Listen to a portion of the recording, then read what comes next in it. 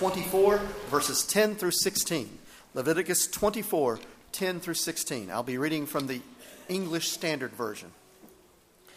Now an Israelite woman's son, whose father was an Egyptian, went out among the people of Israel. And the Israelite woman's son and a man of Israel fought in the camp. And the Israelite woman's son blasphemed the name and cursed. Then they brought him to Moses. His mother's name was Shelemeth, the daughter of Dibri of the tribe of Dan. And they put him in custody till the will of the Lord should be made clear to them. Then the Lord spoke to Moses, saying, "Bring out of the camp the one who cursed, and let all who heard him lay their hands on his head, and let all the congregation stone him. And speak to the people of Israel, saying, Whoever curses his God shall bear his sin. Whoever blasphemes the name of the Lord shall surely be put to death. All the congregation shall stone him, the sojourner as well as the native, when he blasphemes the name, shall be put to death."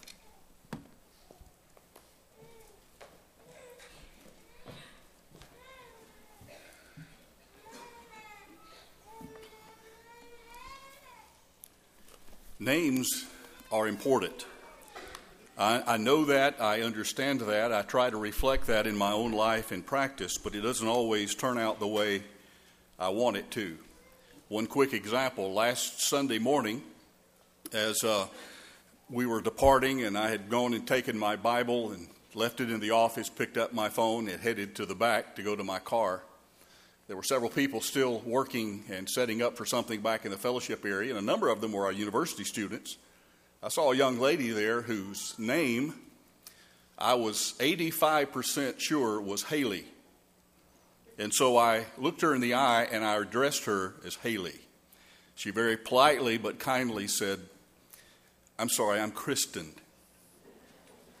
So I apologize because I know how important it is for someone to hear their own name but not be called by someone else's name.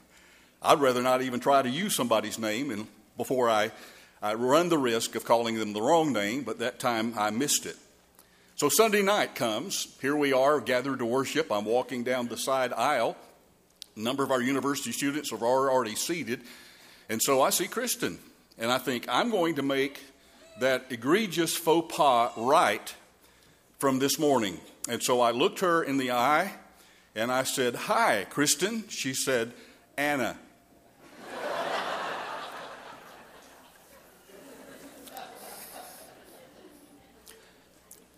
I ask forgiveness for everyone in this church. I know the names of everyone in this church. I just don't know who they belong to. That's the problem. The hard drive is still there. I just cannot retrieve the data, if you know what I'm talking about. And I know that I'm not the only one. When I preached for 15 years in the Atlanta area, a godly Christian woman there called me Richard the whole time. And for the first couple of times, I politely, corrected her. I said, "Randy," and she continued to call me Richard. So for the next 14 and a half years, she called me Richard. And I answered to it. The text that Sam just read is an account of a man who's probably a young man, whose mother was an Israelite, whose father was an Egyptian. And we don't know how it started. Maybe his Egyptian father just was not concerned. It wasn't on his priority list to teach his son how to respect and to obey God. Maybe he walks with a bit of arrogance and just a splash of rashness. Maybe he's just a little bit full of himself. And mark it down, when any time a person is arrogant and haughty, then there's always going to be some friction that arises between people. And that's exactly what occurs in our text. In this story, the Bible says suddenly a fight breaks out between this man and an Israelite man. And in the middle of the skirmish, the first man loses his self-control and he curses. He uses some profane language. And in the midst of the curse, somehow he used the name of God inappropriately, blaspheming the name of God, if you can imagine that. Blasphemy itself is a word that's used pretty frequently in Scripture, but it needs some explaining. It just means to speak with contempt, or to speak against the character and the reputation of another person. It also means to make hollow or meaningless the name of another person. That is, you're using their name, but you're not using it in the right context. You are not using it appropriately. And this man in our text has spoken against the character and the name of God. Please don't miss that. That's critical to this study this morning. Now, the people must have known how serious it was, because you'll notice in that reading that they immediately took this man to Moses, and he's held in custody for a little while. Maybe there's a retaining room somewhere, but anyway, they hold on to him for a while. And then the Lord spoke to Moses. Notice his words again. You take the one who has blasphemed outside the camp, then let everyone who has heard his words lay their hands on his head, and let the people, here it is, stone him to death.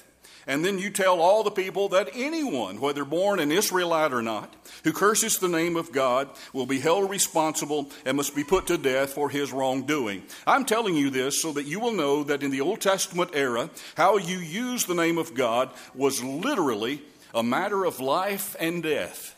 Using God's name flippantly or inappropriately was a crime that was deserving of capital punishment. Now, if someone knew that, surely it had to cross their mind before they used God's name in that way that this probably isn't going to turn out well. And surely, if a person was rational at all, it would have served as a deterrent against using God's name inappropriately. Now, it's with that Old Testament background in mind that I want to talk to you about respecting, revering even, the holy name of God. You see, names have always been important to God. Names have had a special meaning. And that explains some things in both Old and New Testament. For example, that's why back in Genesis chapter 17 and verse 4, God would change the name Abram, meaning exalted father, to Abraham, which means father of many. And in light of what transpires in Genesis chapter 12, you would understand why he would make that name change. God did that because he was going to make of Abraham a great nation, and he wanted him to have a name that would reflect that promise. So Abraham did it. God also changed the name of the patriarch Jacob to Israel. You remember that. Jesus changed the name of Simon to Peter because God places such importance on a person's name. And he always has.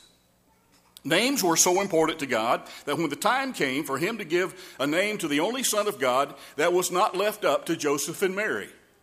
If you've read Luke chapter 2 or any of the other synoptic gospel accounts of the birth of our Lord, of his incarnation into this world, when a name was assigned, it was not left to Joseph and Mary. God chose the name Jesus. That means Savior, because that's what he would mean to the world. And so God says, I'm the one who will give him the right name. As important as names were and are to God, no name, please don't miss this, no name is more important than his own. The Hebrew word for God is El, spelled E-L, which means Supreme God. Throughout the Old Testament, God would give derivatives of his name, revealing more about his nature and his character, even by the name that he assigned to himself. The most common name that God used for himself was El Shaddai, meaning Supreme God, who is Almighty. And then when Moses returned to Egypt to deliver the children of Israel from Egyptian bondage, he found great difficulty, as you remember, dealing with Pharaoh. Pharaoh was a hard man, and he didn't want to allow those Israelite slaves to leave because he had a free workforce. And in fact, not only would Pharaoh not release the Israelites, but he made their workload even harder by withholding the straw of which the bricks were made. That was what would hold those clay bricks together. And the Bible says the taskmasters, who were those Egyptian job foremen, began to whip the Israelite slaves and call them lazy. And Moses then asked God a reasonable question, because God had already given him the assignment of leading those children out of that bondage. And God was asked of Moses this question. He said, "Why have you given me this task?" Now, you remember the particulars, how that Moses did not feel like that he was the man for the job. But then over in Exodus chapter 6, verses 2 and 3, God spoke to Moses and said to him, "I am the Lord. I appeared to Abraham, to Isaac, and to Jacob as God Almighty," there's El Shaddai, "but by my name, the Lord, I did not make myself known to them." Now, that's a rather interesting way to respond to the simple question of why have you asked me to lead the people out of Egyptian bondage?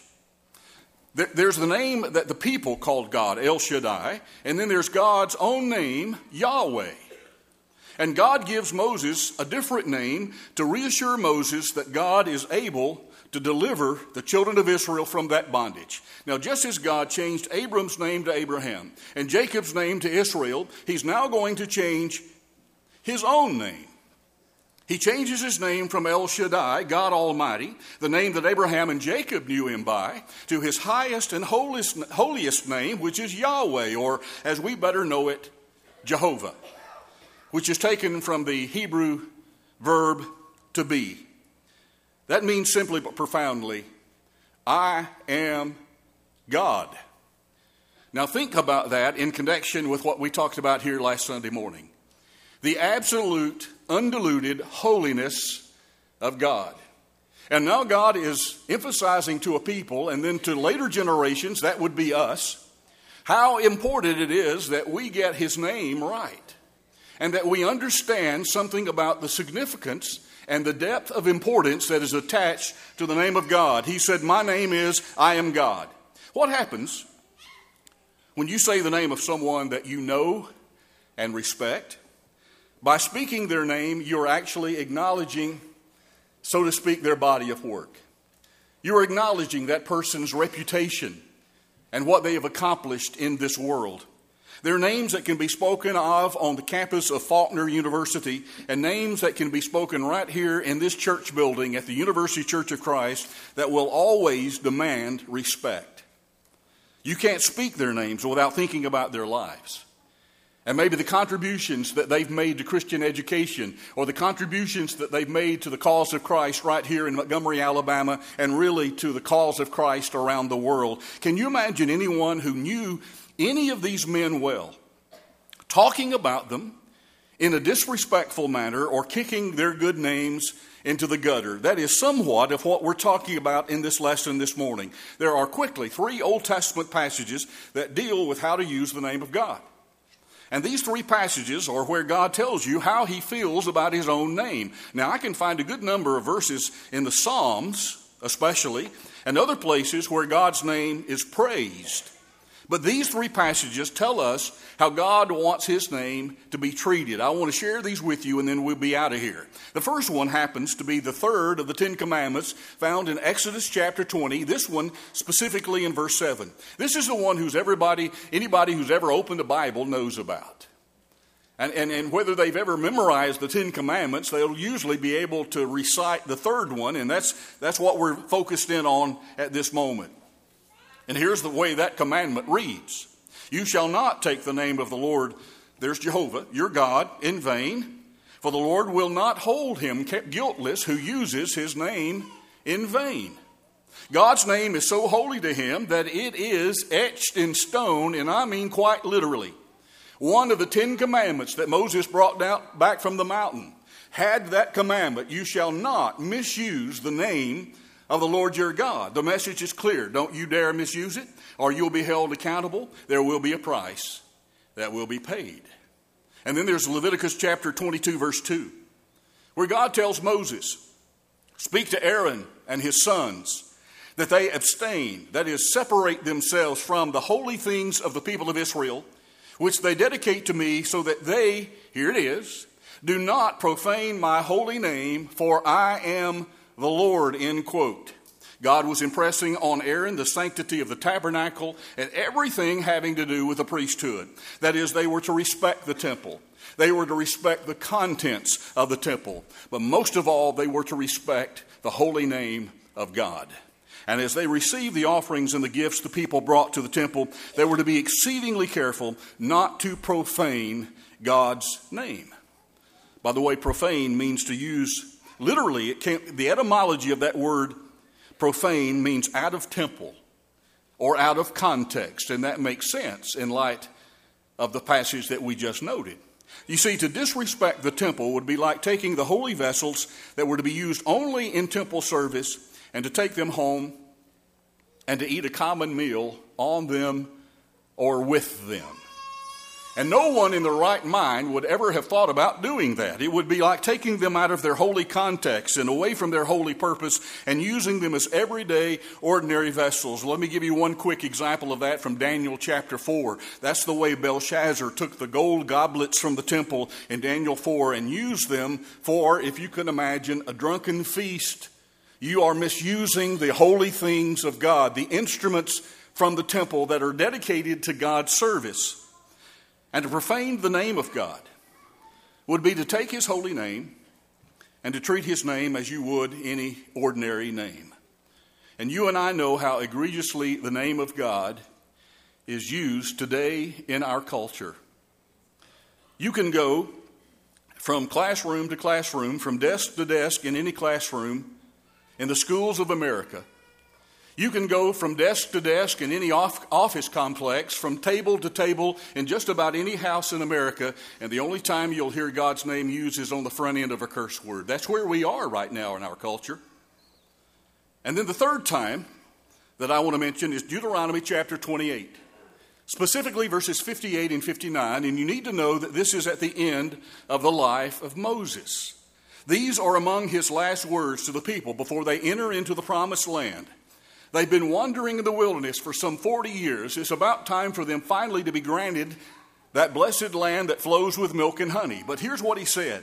If you are not careful to do all the words of the law that are written in this book, that you may fear the glorious, here it is, glorious and awesome name, the Lord your God, then the Lord will bring on you and your offspring extraordinary afflictions.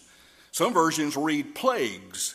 Afflictions severe and lasting, and sicknesses grievous and lasting. Now don't miss that. If the children of Israel did not obey God's word, if they did not honor his name, then he is saying that all the plagues that you witnessed in Egypt, God says, I will bring them back on you and on your children. Are you ready for that? God is simply telling his people that if they want things to go well for them in the new promised land, all you got to remember is two simple rules. Number one, you need to obey every commandment of God. Number two, you need to revere the glorious and awesome name of Jehovah God. Can you remember those two rules? That's all you got to remember. I'll repeat back then how you use the name of God was literally a matter of life and death. Now, with that little bit of background, we come finally to the New Testament teaching. We live in a world, as I just mentioned, in which it is commonplace to misuse and to profane the name of God. It's so common that we sometimes, I think, lose sight of its importance from time to time. That perhaps we've become accustomed to hearing God's name being used so loosely all around us that sometimes it may even slip into our own vernacular. There are other really nasty, obscene words that we cringe at, and as well we should, but we don't cringe near as much anymore when we hear the holy name of God being misused. Let me stop for a moment and define the word profanity. And don't worry, you do not need to cover the ears of the children. I can tell you the best definition that I've ever heard of the word profanity. Someone said that profanity is the inability to use the English language. And I heartily agree with that. You see, there are those who don't know how to express themselves except through profanity. Comedians use profanity all the time, trying to be funny. It's called working blue. But somebody has said, if you can't be interesting without profanity, face it, you're just not that interesting. And that really is true. Movie companies will intentionally put profane and obscene words into their movies so that they will get more restrictive ratings. But it's counterproductive, even from a financial perspective. I have read that year after year, the movies that make the most money in Hollywood are the ones that are geared and rated for family entertainment, and yet they persist in throwing those words into their movies. That kind of profanity is bad enough. I think we all agree with that. But to use God's holy name along with or as an expletive, especially in the life and the lips of one who is a New Testament Christian. Let me mention humor just here. To tell a joke that includes God.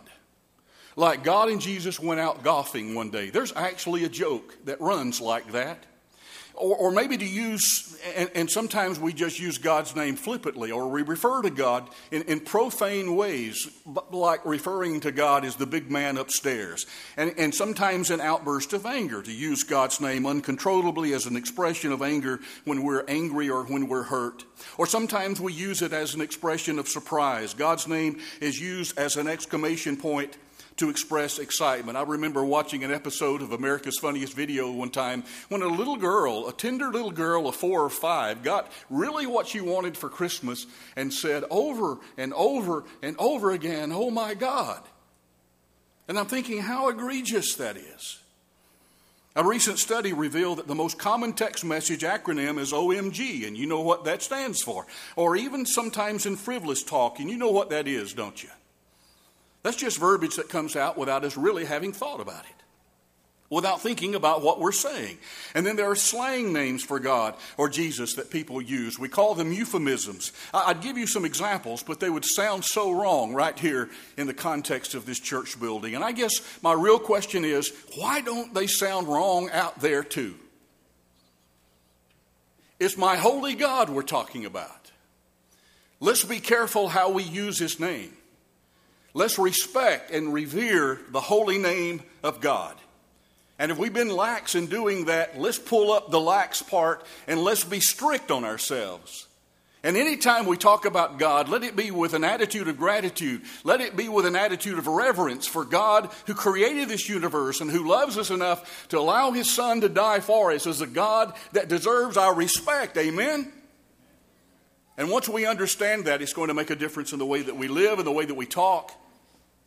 It's always been a problem. I can even remember back in my grandparents' generation how that there was a tendency of some good-thinking people to say things like, "Lordy, Lordy." And if you think I'm exaggerating the case for the sake of some sermon material, I give you this challenge. Listen carefully in the movie theater or watching your favorite television show or your favorite series on Netflix, and just keep track of how often the name of God is misused in profanity and humor and outburst of anger or sometimes just silly, frivolous talk. How are we supposed to treat the name of God today? Well, that's the easiest question I've had to answer in a long time. To see how we ought to treat the name of God, you only need to open this book and to look at Scripture and see how Jesus treated his Father's name. 3 quick things. Number 1, he glorified God's name. Back in Matthew 6, verse 9, when he was teaching his apostles, his disciples, how to pray, he said, "You ought to pray like this: Our Father who is in heaven, hallowed be your name." That just means holy is the name of God. He glorified God's name. Secondly, he praised God's name. Isn't this the same as glorifying his name? I think it's similar, but I think praise is a little more specific. When you praise, you are calling attention to that person's specific attributes and virtues and accomplishments that are good. To praise my wife, it's not just to tell you what a wonderful wife and mother and grandmother she is. It's to get specific about her attributes and her virtues.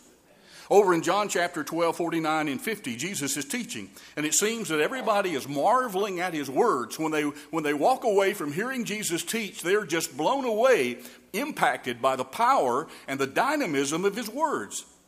And that's why when Jesus says, "For I have not spoken on my own authority," he wants them to know where his words are coming from. I have not spoken from my own authority, but the Father who sent me has himself given me a commandment, what to say and what to speak. And I know that his commandment is eternal life. What I say, therefore, I say as the Father has told me. He's giving proper documentation to his words. It came directly from the throne room of God. And perhaps Jesus had been hearing about what other people had been saying about them. Maybe they're saying things like, "I really like what this Jesus is saying, and I especially like his words when he puts those proud religious teachers, the Pharisees, in their place." But Jesus is saying, "I want you to know, I'm not here of my own volition. My Father sent me. He's the one who tells me what to say." And in so doing, Jesus is calling attention to the attributes and the virtues of God. And if we do that with our families, and I hope we do, and if we do that in the context of our church building, and we speak about God with reverence and respect when we're here together as his people, why don't we do that all the time out here in the world? We ought to routinely praise his name. In our prayers to God, in our conversation with others, it is only appropriate to talk about God's love and his compassion and his saving power. And yes, his holiness. Finally, and probably most important, he protected God's name. In Matthew 19, as well as over in Mark 10, we have parallel accounts of a young man coming to Jesus. We call him the rich young ruler. He was wealthy and powerful and a ruler despite his young age. He says to Jesus, "Good teacher, what good thing shall I do that I may have eternal life?" And so he, that is Jesus, said to him, "Why do you call me good? There is one that is good, and that is God." I know that Jesus is saying in that statement that he shared the deity of the Father. I know that there are many things that he's implying in that statement. But one thing you cannot miss is that Jesus would not allow anyone to take anything away from the name of God. Do you remember why David fought Goliath? And what most prompted David to go and fight that 9.5-foot giant? At the heart of the issue, you can go back and read 1 Samuel 16 for yourself. At the heart of the issue for David was that Goliath was misusing and insulting the name of a holy God. That deserves some payback. Or at the very least, it deserves some justice. My dad died 12 years ago this August. He was a good man. He was a man who was respectful and who loved the Lord and who served him well for 77 years. If someone said something bad about my dad, something disrespectful about him, I do not know what I'd do, but I would do something. And if someone spoke in vulgar or disrespectful terms about my wife, I do not know what exactly I would do, but I'll tell you, I would do something. I would protect her good name. And I know you cannot stop the world from misusing God's name, and that's not within your power, and that is not our main purpose in life. I know what the book says. But as you walk through life, if you have this protection spirit, then you can do something. When another person curses and misuses God's name in an inappropriate way, you can walk away and leave when you hear that kind of talk. When someone tells one of those jokes that uses the name of God in a silly or a flippant way, you can choose not to laugh. Or maybe you can even find the words in a kind way to express your displeasure. You can refuse to watch TV shows or movies that are filled with disrespectful uses of Jehovah God's holy name. Does that sound like something that only a preacher would say? Does it sound like I'm going overboard or getting carried away? I don't think so. Let me remind you that in the Old Testament, how you use the name of God was literally a matter of life and death. And today, how you use the name of God is so important, and it will make a difference in eternal life and eternal death. When I write, when I am typing out a bulletin article or typing out a sermon, I capitalize any pronouns that refer to any of the members of the Godhead. I don't have to do that, but I do it out of respect. Jesus taught us in Matthew 12 that our mouths reflect the inner recesses of our hearts. That's, I think, one of the key, most important statements that Jesus and lessons that Jesus ever taught his people. And he said that nothing comes across the lips unless it has first resided deep in the heart. And that really is the issue of this whole lesson, isn't it? If you're serious about cleaning up your language, then do what the Lord said and first change your heart. Not just how you use his name, but everything in life has to do with the kind of relationship that we have with Jehovah God. People who have this right relationship with God will never, ever misuse his holy name in any way. They'll go about glorifying and praising and protecting the name of the God they love. So I'm asking you this morning in a very personal way, do you need to repent today? Do you need to change your heart? Do you need to change your mind? Do you need to change your mouth? Does anyone here need to say with Isaiah, I am a man of unclean lips, and I live among a people of unclean lips? Do you need to come to God and make your life right in any way this day? If so, we bid you come while we stand and while we sing.